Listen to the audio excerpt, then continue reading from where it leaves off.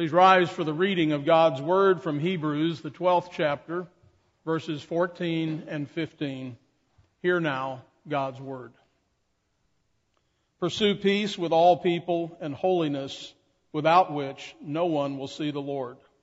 Looking carefully, lest anyone fall short of the grace of God, lest any root of bitterness springing up causes trouble, and by this many become defiled. And thus far the reading of God's Word, and all God's people said. Amen. You may be seated.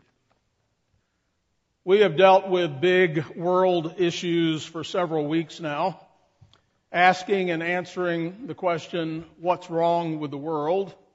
And the answer, in every case, is sin.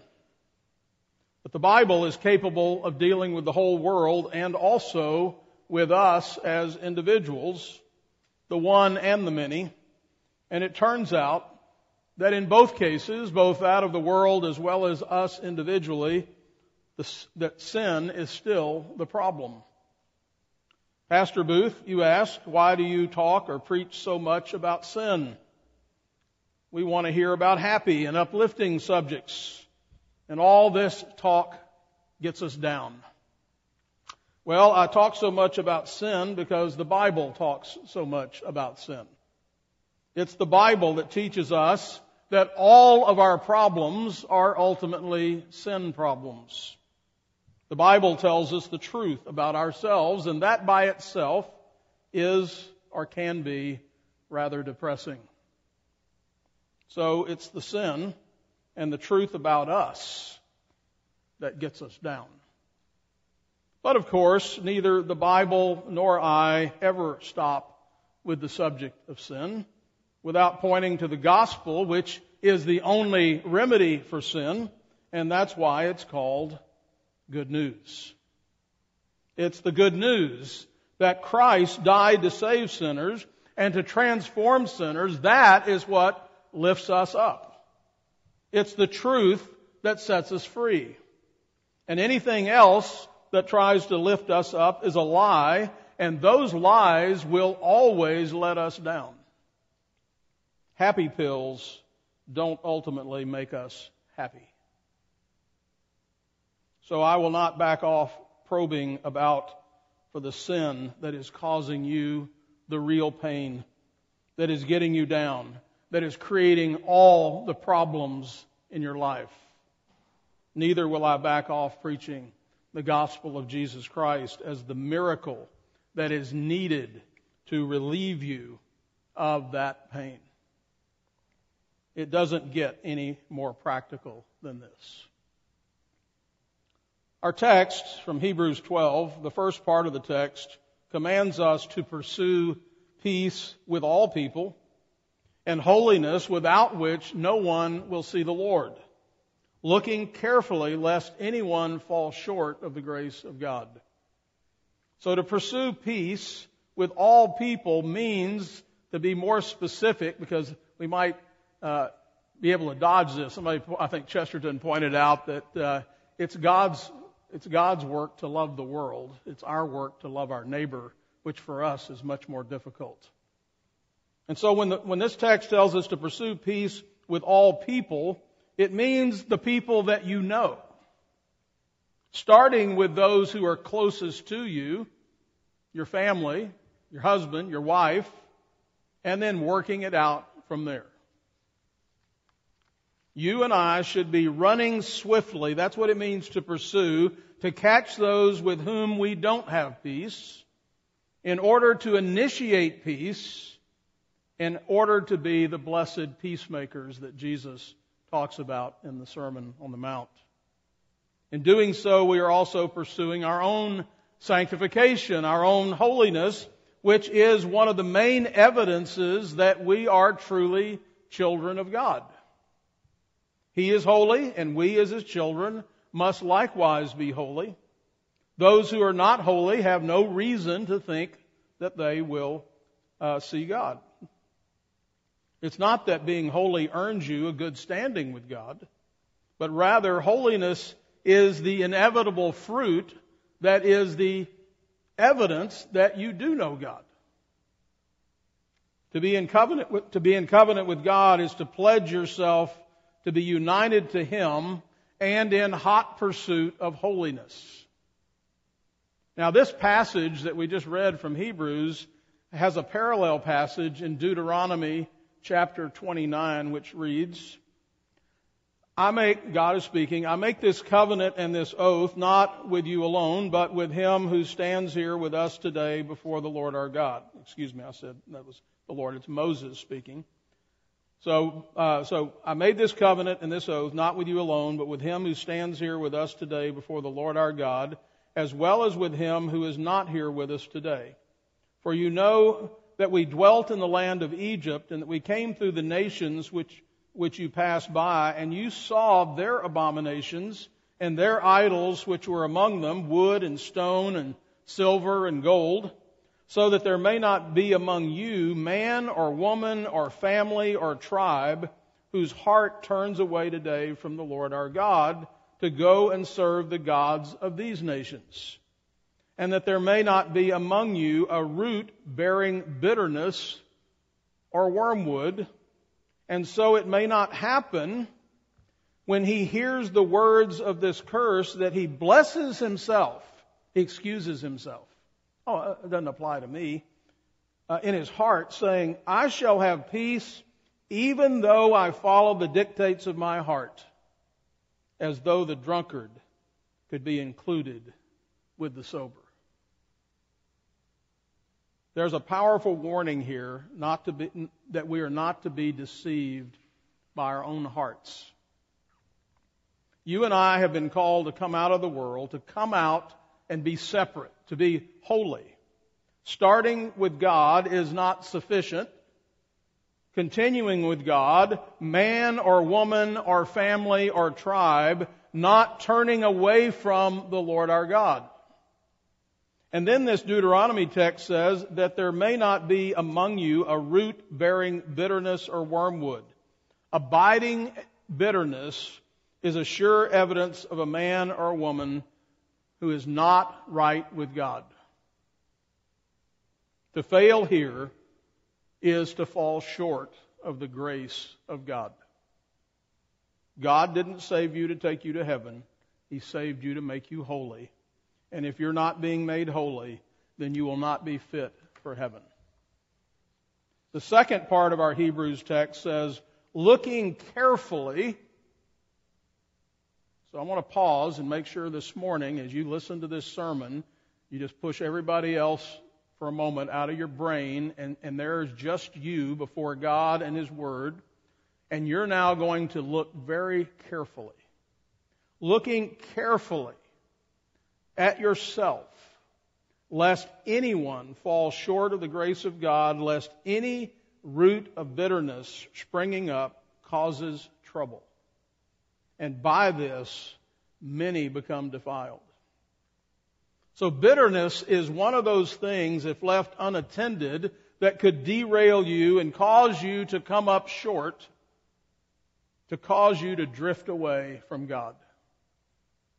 Your discontent leads to bitterness, and bitterness is a prolific weed.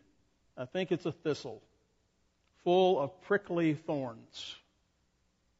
It has deep roots, and it defiles you, and it hurts others. Now, there are several subjects in the Bible that need to be revisited on a somewhat regular basis. The subject of bitterness is one of those subjects. So if you think you've heard some of this before, you probably have. But if you're like me, you need to hear it again and again and again. We must always be on the lookout for snakes in the hen house. If you've ever had that experience, as I have, that first time when you weren't on the lookout, it gets all of your attention. They can be sneaky. Well, bitterness is one of the most insidious sins. It's sneaky. It lurks in the background. It can defile individuals, entire families, churches, and cultures. And unlike momentary sins, Bitterness is a lingering sin. It does its damage a little at a time, like a leaky faucet or pipe that just drips. It's relentless in its corroding work, and if it's not dealt with, it grows over time, and so it must not be ignored and it must not be nurtured. Bitterness is a form of anger. Now, there is a righteous anger, as we will see, and there's also a righteous bitterness. The Bible says, be angry and sin not. However, it is more common, in its more common sinful forms, it regularly consumes those in its path. It does even more damage to the container that's holding it than it does the objects upon which it's poured. I've seen bitterness up close and personal, because this is a sin that I wrestle with, because it's a sin that I've seen many of you wrestle with, because it's a sin I've seen many not wrestle with and who have been overcome by it. I have seen what it does to bitter individuals over time. I've seen what a bitter person can do to others over time. And I've observed what it does in marriages and families and churches and other cultures. And so, I'm speaking to no one and to everyone. I have no particular person or situation exclusively in mind as I preach this sermon. By the way, I preached a version of this sermon 3 or 4 times over my 36 years in the ministry. However, since you're all sinners and I'm your shepherd, and since the sin of bitterness is so pervasive, so deceptive, so insidious, and it often has deep roots, then I come to you on this sunny day to warn you of and to prepare you for dealing with this serious enemy of your soul. To conquer in Christ the sin of bitterness is to ensure not only your happiness and peace, but also to spare many others misery as well. Now, earlier, the author of Hebrews warned in Hebrews 3, verses 12 through 14, beware, brethren. There's another one of those warning passages. Be careful. In this case, look out for, beware, brethren, lest there be in any of you an evil heart of unbelief in departing from the living God. But exhort one another daily while it is called today, lest any of you be hardened through the deceitfulness of sin. For we have become partakers of Christ if we hold the beginning of our confidence steadfast to the end. You say, well, I'm a believer. Here I am at church today. I'm worshiping. Don't you dare insinuate that perhaps I'm not a true Christian or that I'm not following Christ. And yet the Bible gives these warnings, and it's written to the church. It's written to people just like me and you. And there's a warning here that little by little we can pull back away from truly, passionately, sincerely following Christ. And because bitterness has deceived so many, it's our responsibility to pray that our Heavenly Father would teach us to be perceptive about this great evil. Now, everyone faces some hard circumstances. Sometimes when we're the one facing it, it can feel like we're all by ourselves. The people of Israel in their wanderings had come to a hard circumstance. Imagine being extra thirsty, and then you come to the waters of Marah, and you see the waters, and you're rushing toward them to have your thirst quenched, and the water turns out to be bitter. And you can't drink it. Because of this, they began to murmur and grumble, and they became bitter, just like the water. And the passage from Exodus 15 says, now when they came to Marah, they could not drink the waters of Marah, for they were bitter. Therefore the name of it was called Marah. And the people complained against Moses, saying, what shall we drink? And so he cried out to the Lord, and the Lord showed him a tree.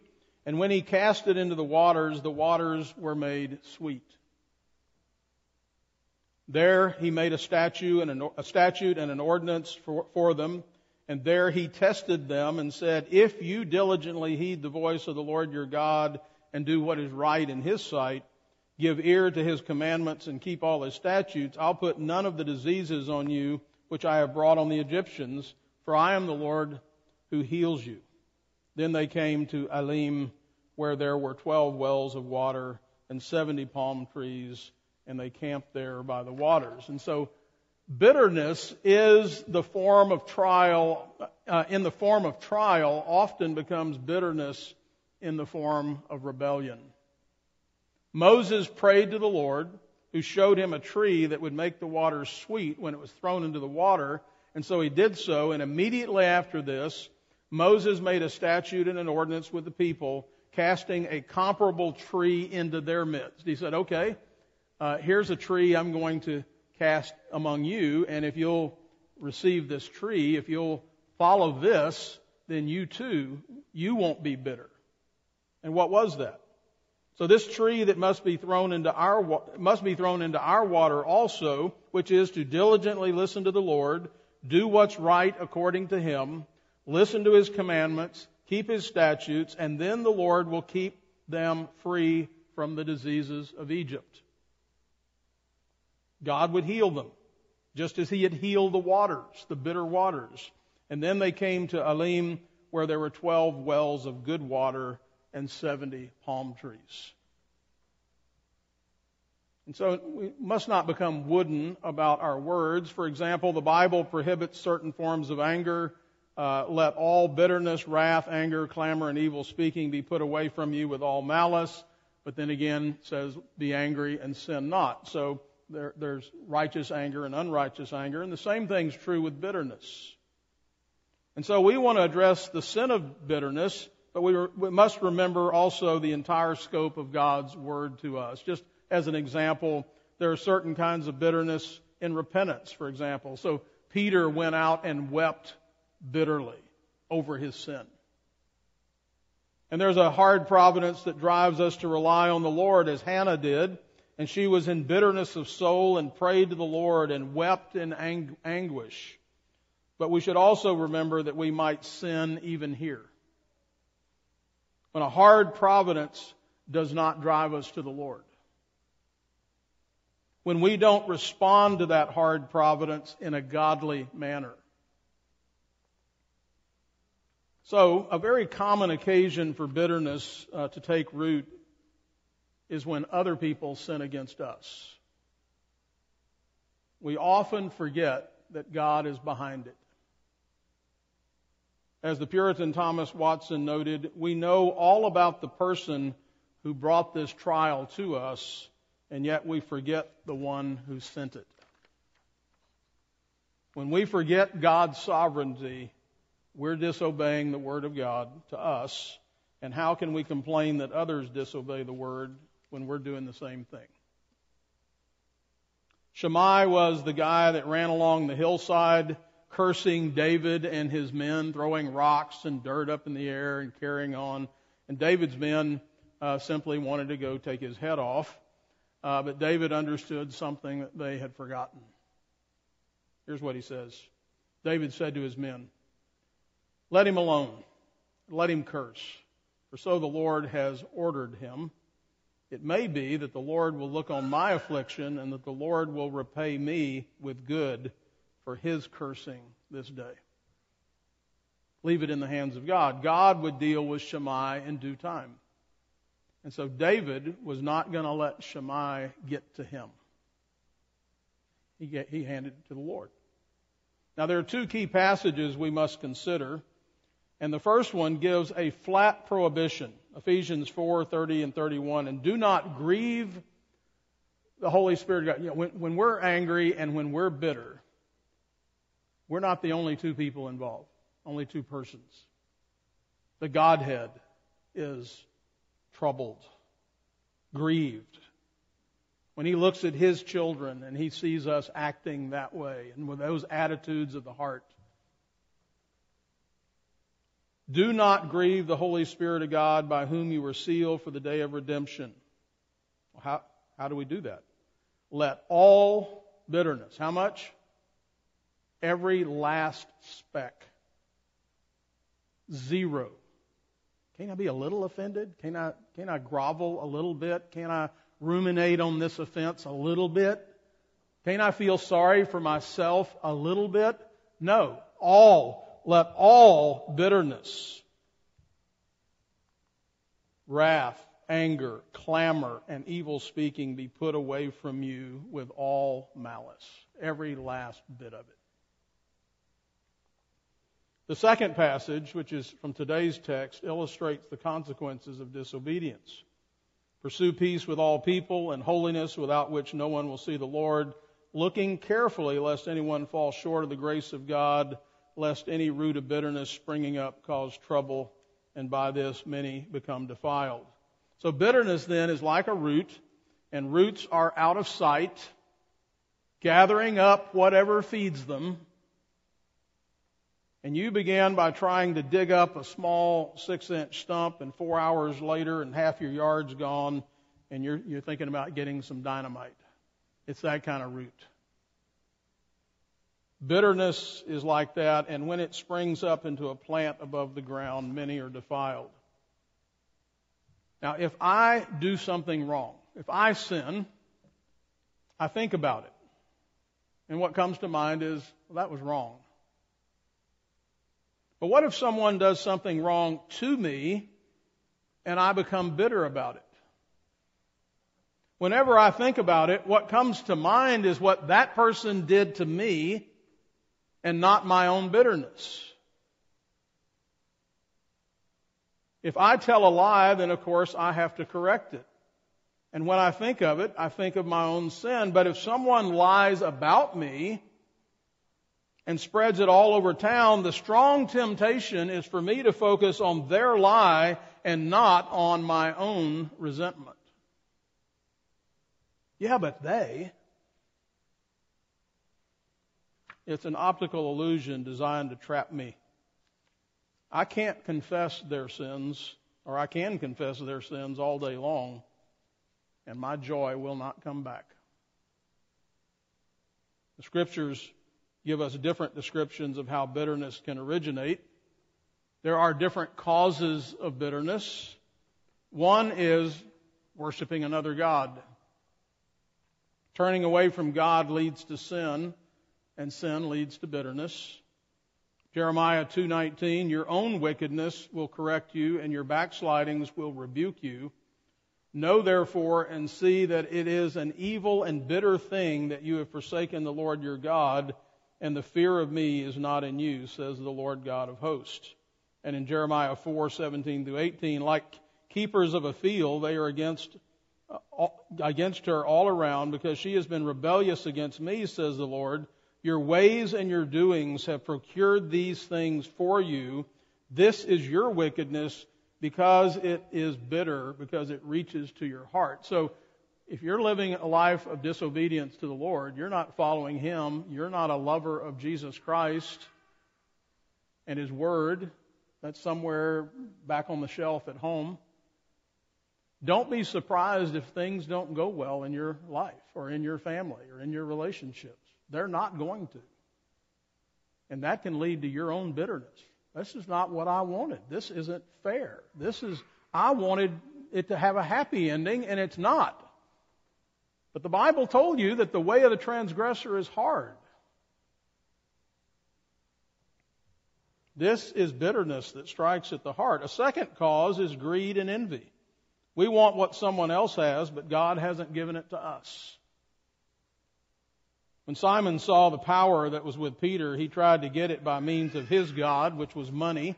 So we read in Acts chapter 8, 18-23, and when Simon saw that through the laying on of the apostles' hands, the Holy Spirit was given, he offered them money, saying, give me this power also, that anyone whom I lay my hands on may receive the Holy Spirit. But Peter said to him, your money perish with you, because you thought that the gift of God could be purchased with money.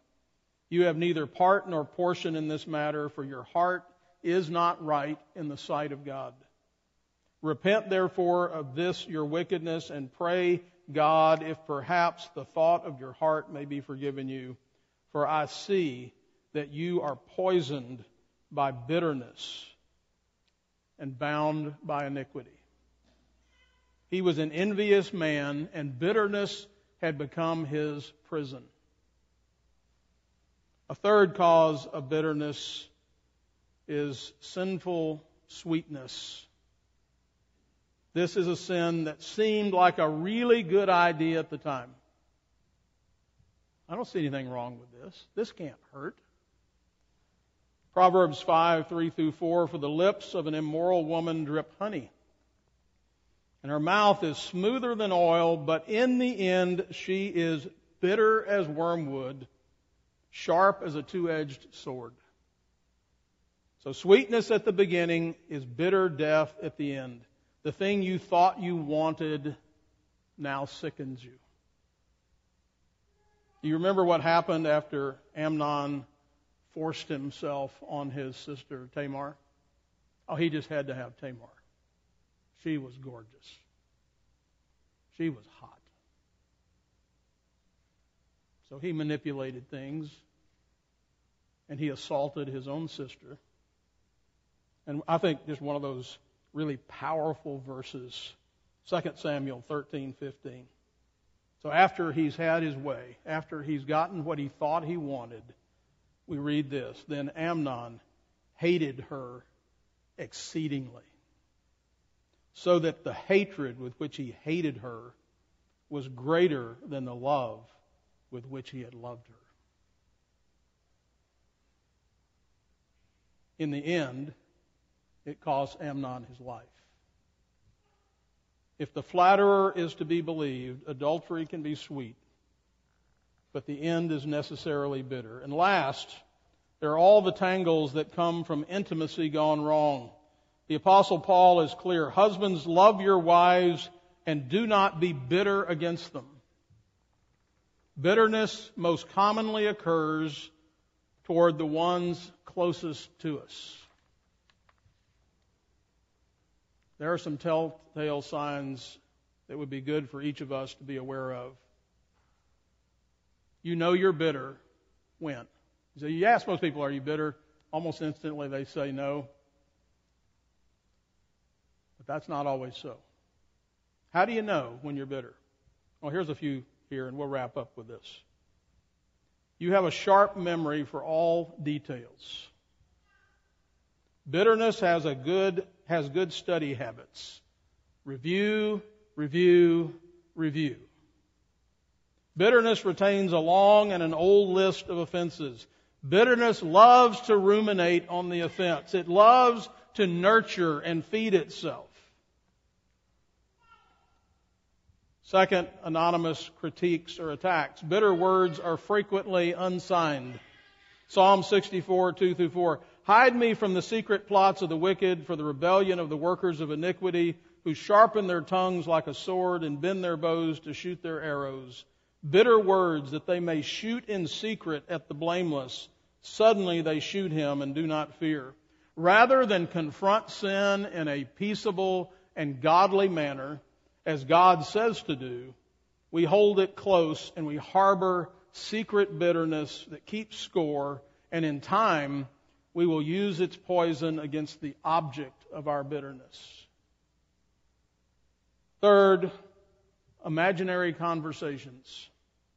These are conversations that occur in the mind over and over and over. And then I said to him. It's often here where bitterness embellishes the story. It's here where our imaginations run wild.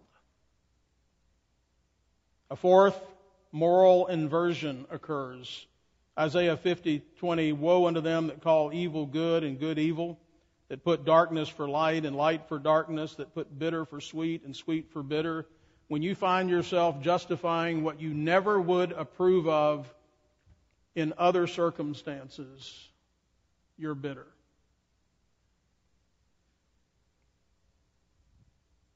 Fifth, your heart and mouth are full of it. Romans 3:14, whose mouth is full of cursing and bitterness. What happens, let me ask you this, what happens when the jar of your life is jostled? What comes out? Battery acid or honey?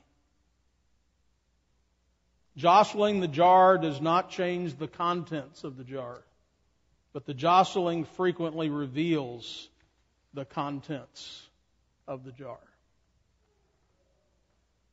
You have a hair trigger? You're ready at a moment's notice to whip out all the stuff you've been storing up and saving up for this very moment to just let somebody have it. You're bitter. And it'll kill you. And it'll kill everybody around you if it has a chance. A man or woman or child who is convicted by the Spirit of God over their bitterness needs to make simple application. We're going to talk more about this next week, but they must confess their own sin, 1 John 1:9, as though they were the only one at fault. Yeah, but God, I shouldn't be feeling this way about this person. I know I shouldn't be bitter, but no, just leave the but off. Leonard Reed said one time about economic arguments, he said the problem with that argument is it drowned in an ocean of buts. Just leave that off. Just say, Lord, today I just want you and me. I want you to deal with me. For all practical purposes, bitterness does not know how to think about the faults of others anyway. It's prejudiced, and so it shouldn't even try. If you're bitter and trying to extract the specks from other people's eyes, you will fail miserably. So what is the conclusion of all of this? I want to challenge you to look inside. I mean, look deep inside. What kind of fountain are you? What kind of water comes out of you? Is your name Mara or Alim? James teaches us that it must be one way or the other. Does a spring send forth fresh water and bitter from the same opening? Can a fig tree, my brethren, bear olives, or a grapevine bear figs? Thus no spring yields both salt water and fresh. If there were anyone who had a legitimate cause to be bitter, it was Jesus. And I'll just close with this Hebrews 12:1-3, same chapter here. Therefore we also, since we are surrounded by so great a cloud of witnesses, let us lay aside every weight and the sin which so easily ensnares us. And I think bitterness is one of those sins that very easily ensnares us. And let us run with endurance the race that is set before us, looking unto Jesus, the author and finisher of our faith, who for the joy, imagine you're nailed to the cross. You're talking about complete injustice. And as he's nailed to the cross, he says, for the joy that was set before him, he endured the cross, despising the shame, and is set down at the right hand of the throne of God. For consider him who endured such hostility from sinners against himself, lest you become weary and discouraged in your souls. Now, next Lord's Day, we will look in more detail about how we can be free from bitterness. Let's pray.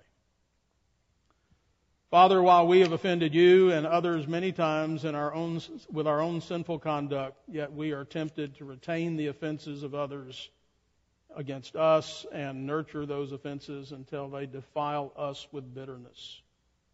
Lord, convict us of our sins of bitterness and set us free by your grace in Jesus Christ. Behold, you desire truth in the inward parts, and in the hidden part you will make me to know wisdom. Purge me with hyssop, and I shall be clean. Wash me, and I shall be whiter than snow. Make me hear joy and gladness, that the bones you have broken may rejoice.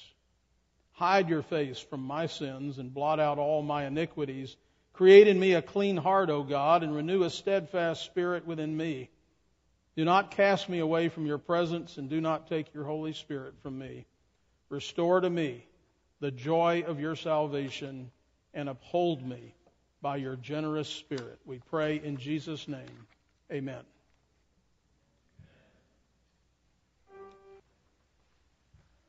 Swallowing a bitter pill can be difficult.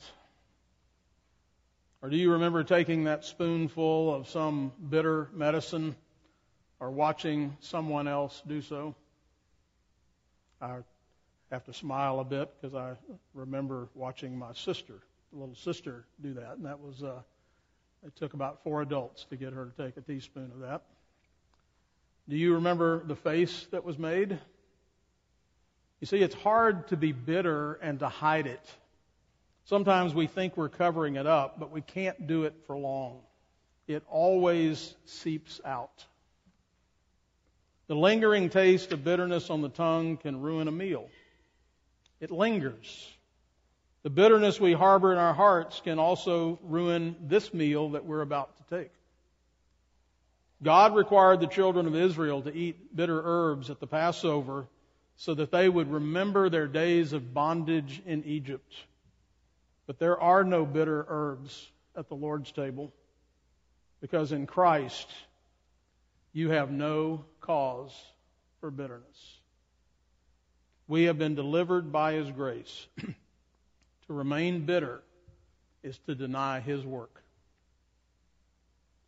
Nehemiah 8, 9 through 10, and Nehemiah, who was the governor, Ezra the priest and scribe, and the Levites who taught the people, said to all the people, "This day is holy to the Lord your God. Do not mourn or weep." For all the people wept when they heard the words of the law. Then he said to them, "Go your way, eat the fat, drink the sweet, and send portions to those for whom nothing is prepared. For this day is holy to our Lord. Do not sorrow, for the joy of the Lord is your strength." And Ephesians 4, 30 through 32 again, "And do not grieve the Holy Spirit of God, by whom you were sealed for the day of redemption. Let all bitterness, wrath, clamor, and evil speaking be put away from you with all malice, and be kind to one another, tender-hearted, forgiving one another." How? Just as God in Christ forgave you. That's the standard. As usual, the Bible sets the bar high. Not just forgive them and say, "Okay, I forgive you, but go away. I don't want to be around you anymore." No, Jesus forgives us, and He says, "Come, let's sit down and have a meal together. Let's restore complete communion and fellowship and intimacy." That's the sign that we are forgiving as Christ forgave us. So let's come and celebrate the meal together. Let's pray. O Lord, always be our support and strength in the midst of spiritual warfare, wherein we have pledged today to engage anew against the world, the flesh, and the devil. We have solemnly renounced our sins and expressed our desire above all things to be delivered from them. Be graciously pleased to accept these sincere intentions and desires, and to consider our many weaknesses. Keep us steadfast in the resolutions we have made against every evil way.